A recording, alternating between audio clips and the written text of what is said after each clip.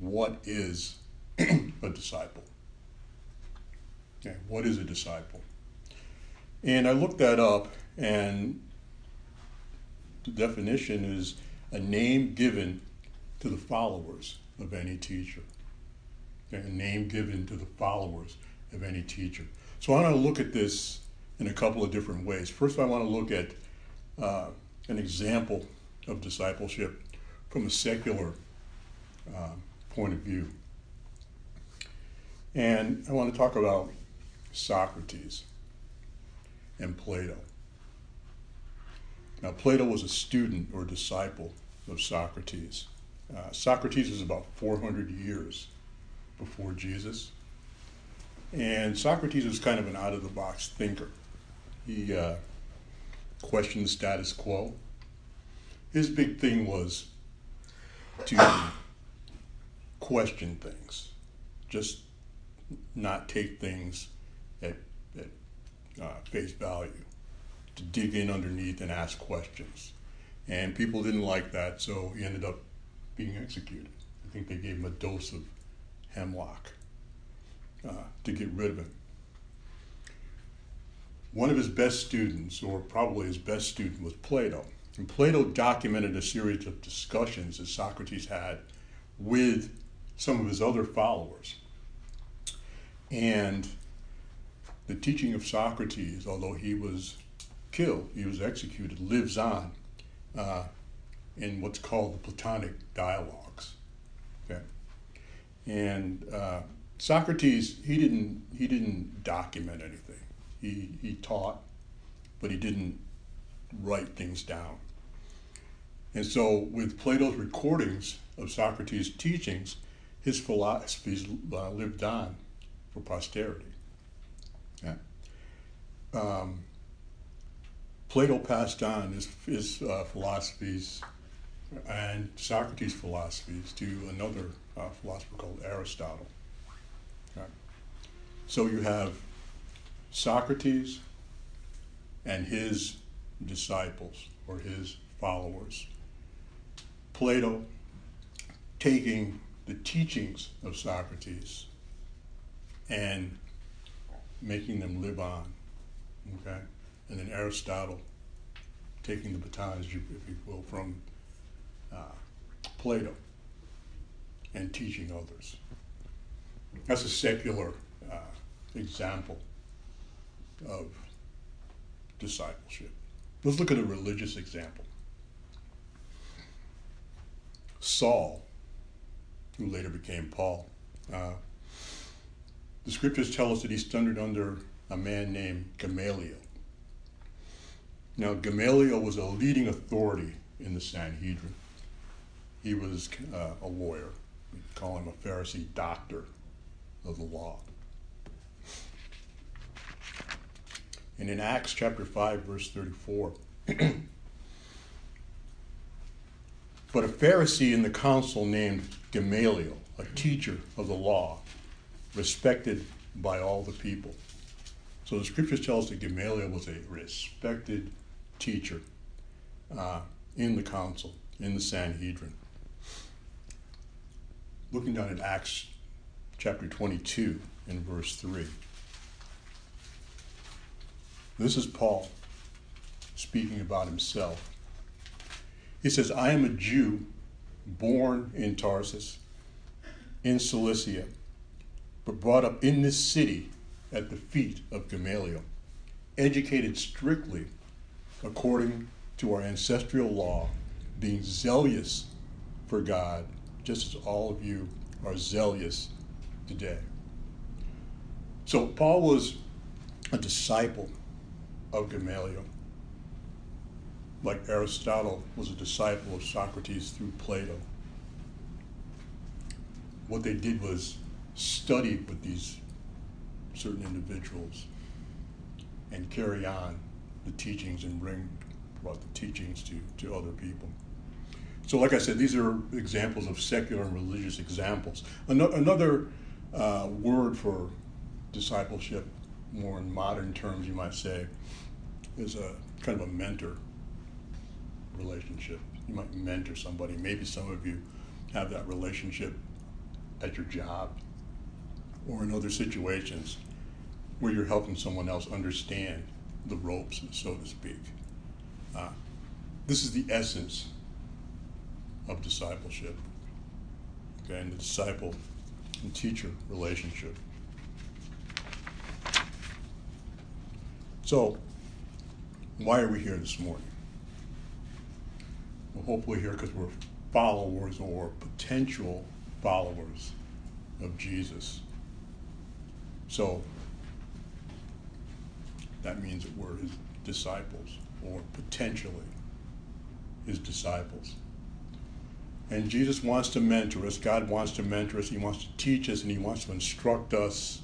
He wants to disciple us. Okay. Now, Proverbs was written for the purpose of giving wisdom, instruction, understanding, and insight. That's what it says in chapter 1, the first two verses of Proverbs. For the purpose of giving wisdom, instruction, understanding, and insight. And in the first chapter, verse 23, it reads, "Give heed to my reproof." When he speaks of reproof here, he goes, give heed when I'm trying to correct you. Okay. Give heed to my reproof, and I will pour out my thoughts to you. I will make my words known to you. So it's kind of obvious, at least to me, from this passage of Scripture, that God wants us to be among his disciples. He wants to disciple us in his ways of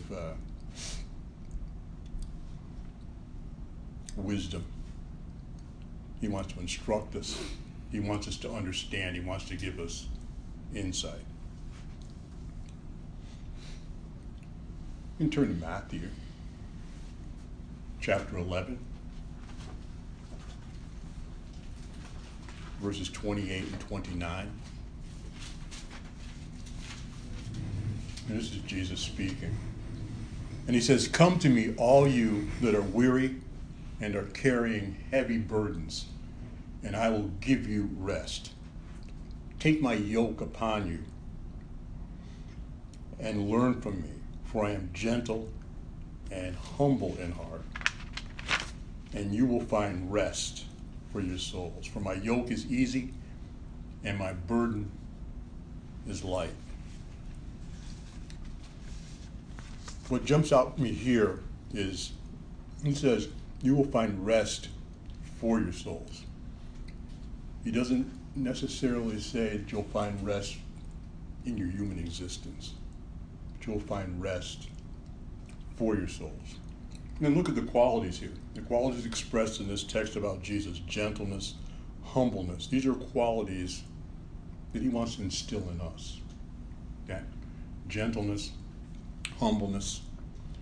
But in order for him to instill those qualities in us, we have to accept them. We have to be open. We have to be willing. Okay? That's part of discipleship. That's part of being a disciple. Being willing, being open. Okay? Now, like a multifaceted diamond, there are many dimensions to the way that God disciples us. I'm going to turn to John chapter 14. Like I said, there are many ways in which God wants to disciple us. He sent Jesus to earth. And Jesus was a face-to-face, in the flesh teacher for those people. It couldn't be denied. Okay, he was in the flesh, like Socrates was in the flesh, like Gamaliel was in the flesh. There was no mystery there. He was a living, breathing, walking example of what God wanted to teach us. But in John chapter 14, verse 26, it says, "But the advocate, the Holy Spirit, whom the Father will send in my name," in Jesus' name, "will teach you everything and remind you all that I have said to you." And then moving on to John chapter 16, verses 13 and 14. It says, when the Spirit of truth comes, he will guide you into all truth. And he will not speak on his own, but he will speak whatever he hears, and he will declare to you the things to come. He will glorify me, because he will take what is mine and declare it to you. So, God sent Jesus. He was a teacher in the flesh. Scripture says he went through everything, experienced everything that we experience. Because if he didn't, he wouldn't really be an authentic teacher, will he? Okay? But he did. He walked with men. Men saw him. Men could witness that, yeah, there was this man, Jesus. Okay? But Jesus, the human form wasn't going to live forever. Like we don't live forever.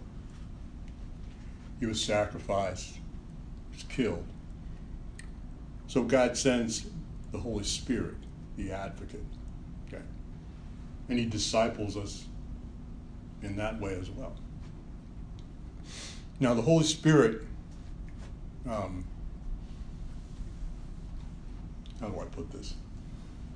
Sometimes, if you're a newbie Christian and you're excited and you might think that, well, I'm baptized now, and where's the Holy Spirit? Okay, where's this thunder from the sky, or something magical is going to come and happen and just change me like that? The Scripture doesn't describe the Holy Spirit in that way. It's not this kind of thing that's going to come and just change you instantaneously. How does the Scripture describe the Holy Spirit? Like the wind, doesn't it? Something elusive like the wind, something subtle like the wind, something that is there to help us, that's effective,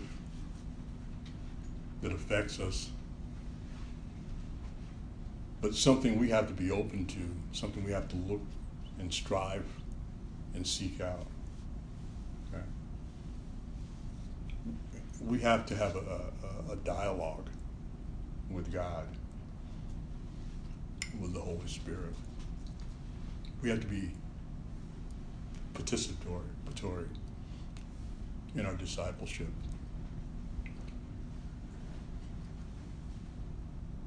In Acts chapter 6,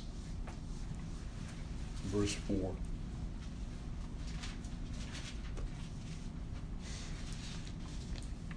talks about devotion to prayer. That's on us.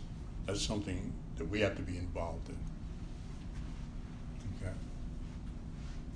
Timothy chapter 4, verse 13. It talks about attention to reading the Scriptures. So we have to be devoted to prayer.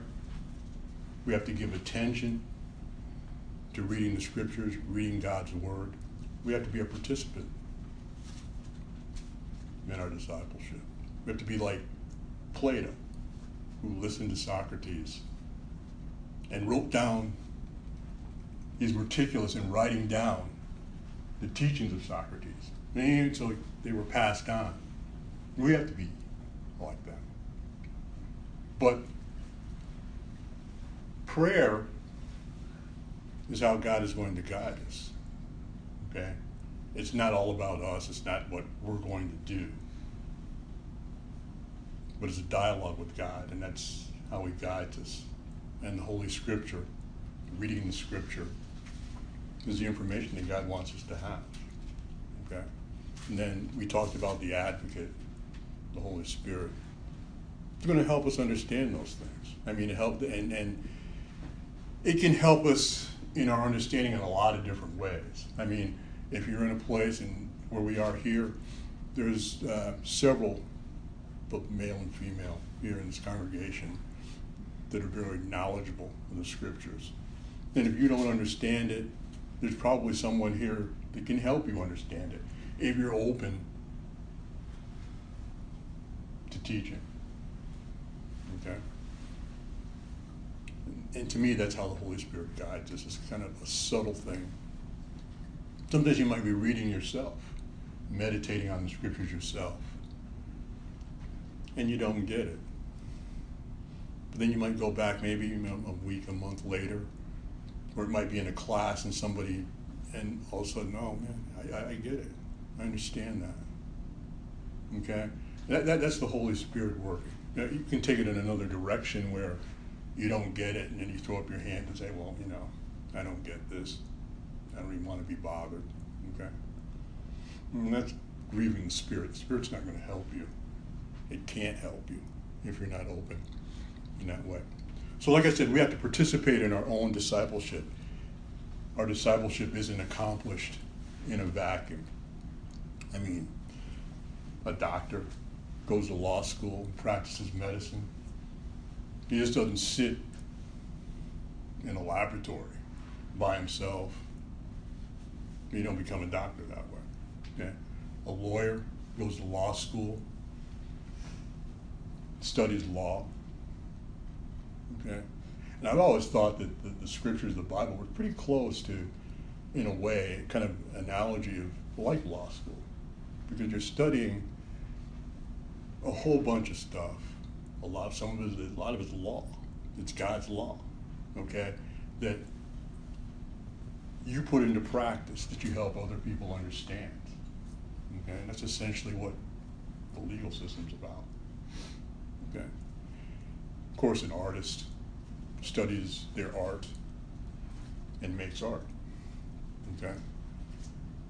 You just don't wait to be struck by lightning and, oh, well, I can draw a picture, now I'm going to make this sculpture. You have to, there's a give and take. You have to be participatory. I'll get it. Participatory in the work. Okay. So for things to come to fruition, there has to be interaction, there has to be involvement.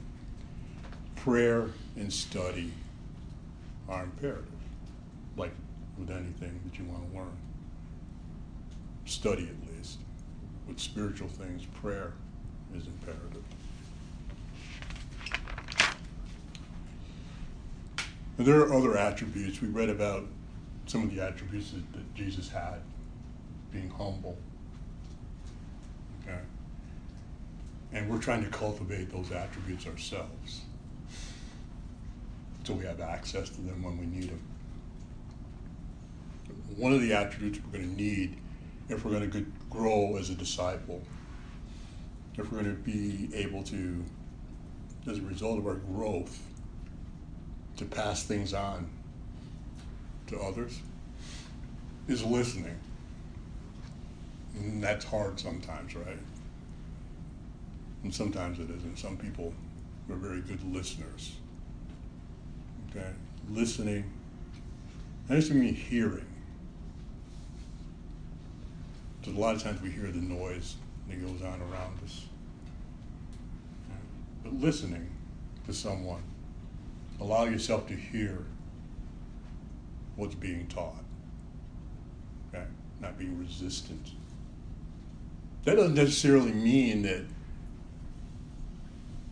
you have to accept everything. I mean, you should question things, ask questions, and go study it for yourself, But at least allow yourself to hear what's being taught, then make your judgment from there. Okay? Another attribute would be something I call like a willful intentionality.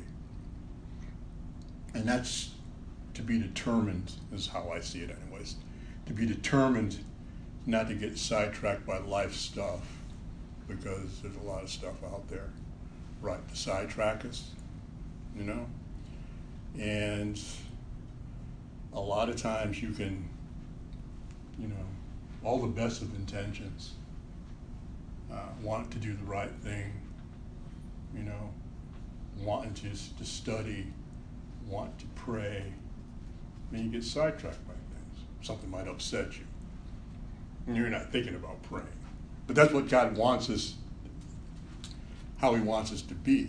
When you get upset by those things, one of the first things he wants us to do is think about praying. But we're kind of like, at least me sometimes, the opposite. You get upset, you're not thinking about praying. You're thinking about how I'm going to work this thing out, or on your own. Okay? So you have to have this willful intentionality to be determined. The goal, and Paul talks about the goal. Like an athlete, okay? Like an artist. We look at some of these people that in pop culture that make millions and millions of dollars singing songs and writing songs and things like that. And you think that, they're gifted. I read a couple of biographies about some of these people, and yeah, they have a gift, but a lot of times their gift is not any more than what you might have. The thing of it is, they're very determined.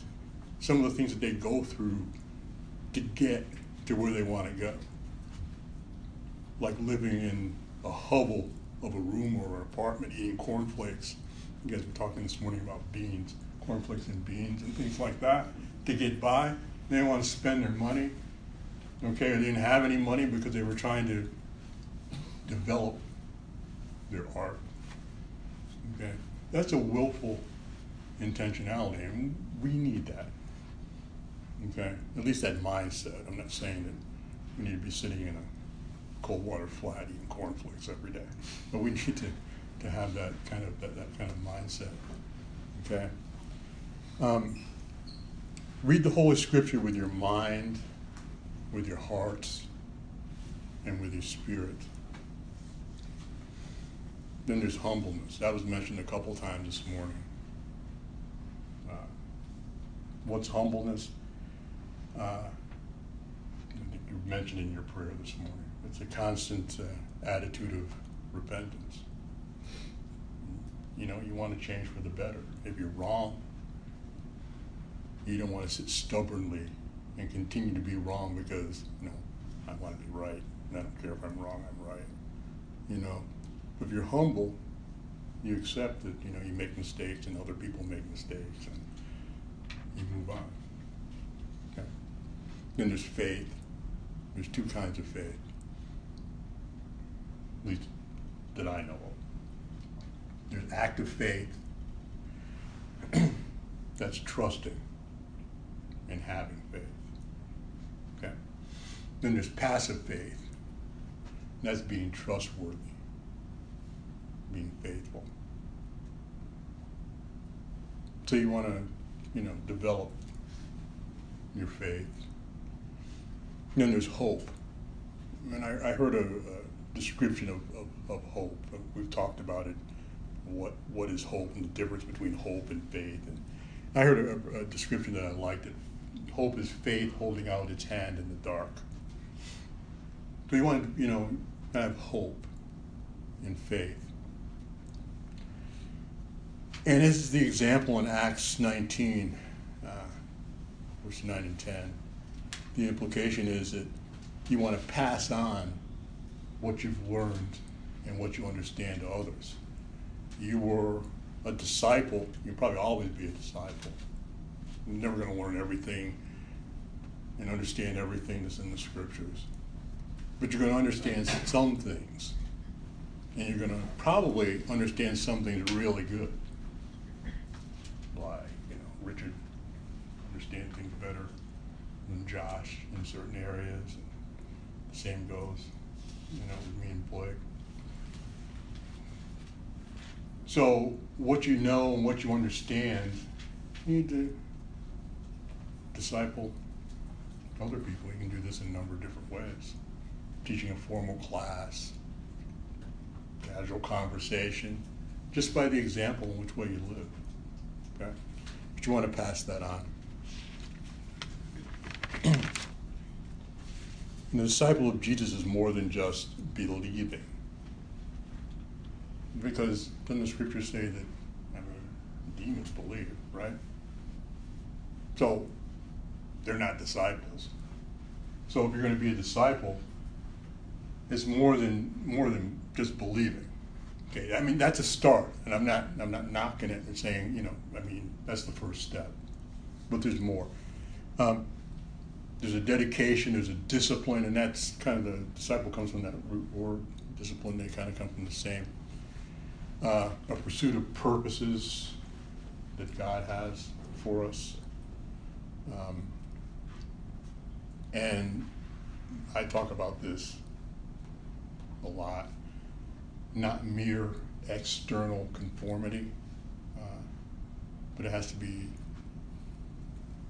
I use the word reformation of our inner being, not just something that's external.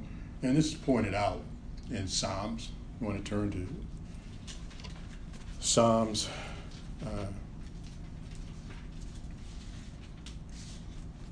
chapter 51, or the 51st Psalm, in verse 6. That God desires truth in the inward being. Therefore, teach me wisdom in my secret hearts. The inward being in my secret hearts. And moving down to verse 10. Create in me a clean heart, O God, and put a new and right spirit within me.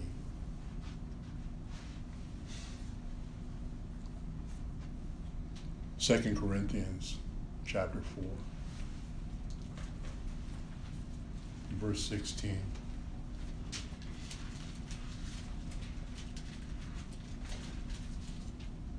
So we do not lose heart, even though our outer nature is wasting away. Our inner nature is being renewed day by day. So on the outside, we're getting older. Even though, if you're 25, 26 years old, it's kind of like, I tell Paula, I remember before I met her, when I was 21 years old, 20 years old, and a friend of mine, that friend of hers was like 28, and I thought that was old, man. she's old. 28, she's almost 30 years old.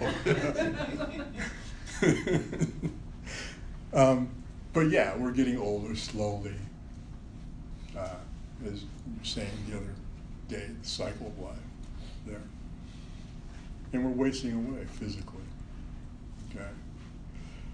But our inner nature should be, if we're doing the things we need to do, we're being renewed, as Scripture says, day by day.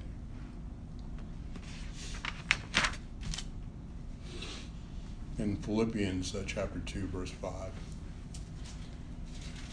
says, let the same mind be in you.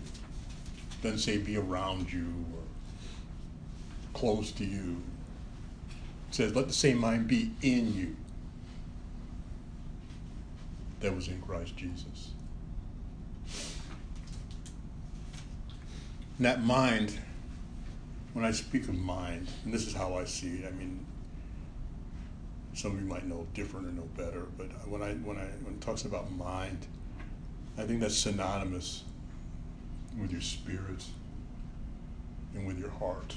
It talks about your heart, clean heart, and clean mind, mind, spirit, heart, kind of synonymous. So unlike secular Socrates and his disciples, or academic religious mentoring, Gamaliel mentoring Paul, because Plato and Aristotle deviated from Socrates. They didn't really stay lockstep, I don't believe. They didn't stay lockstep in what Socrates taught. They kind of deviated started making up their own stuff based on Socrates' teaching. Okay, basically started maybe their own school, and that's where that turn of the phrase "school of thought" comes from. And Paul, as we know from Scripture, or I should say Saul, as we know from Scripture, became Paul when he found a better way. Okay, so secular discipleship and just kind of academic religious discipleship are different than true discipleship, spiritual discipleship with Jesus, with God. It's unlike other disciple-teacher relationships. Our kinship with God is for the ages and beyond. And it speaks of that in Matthew, and I'm going to end Matthew 28, verse 20. And it says, "And remember, I am with you always until the end of the age."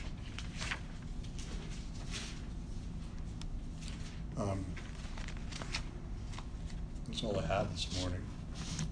Hope it's been edifying for you.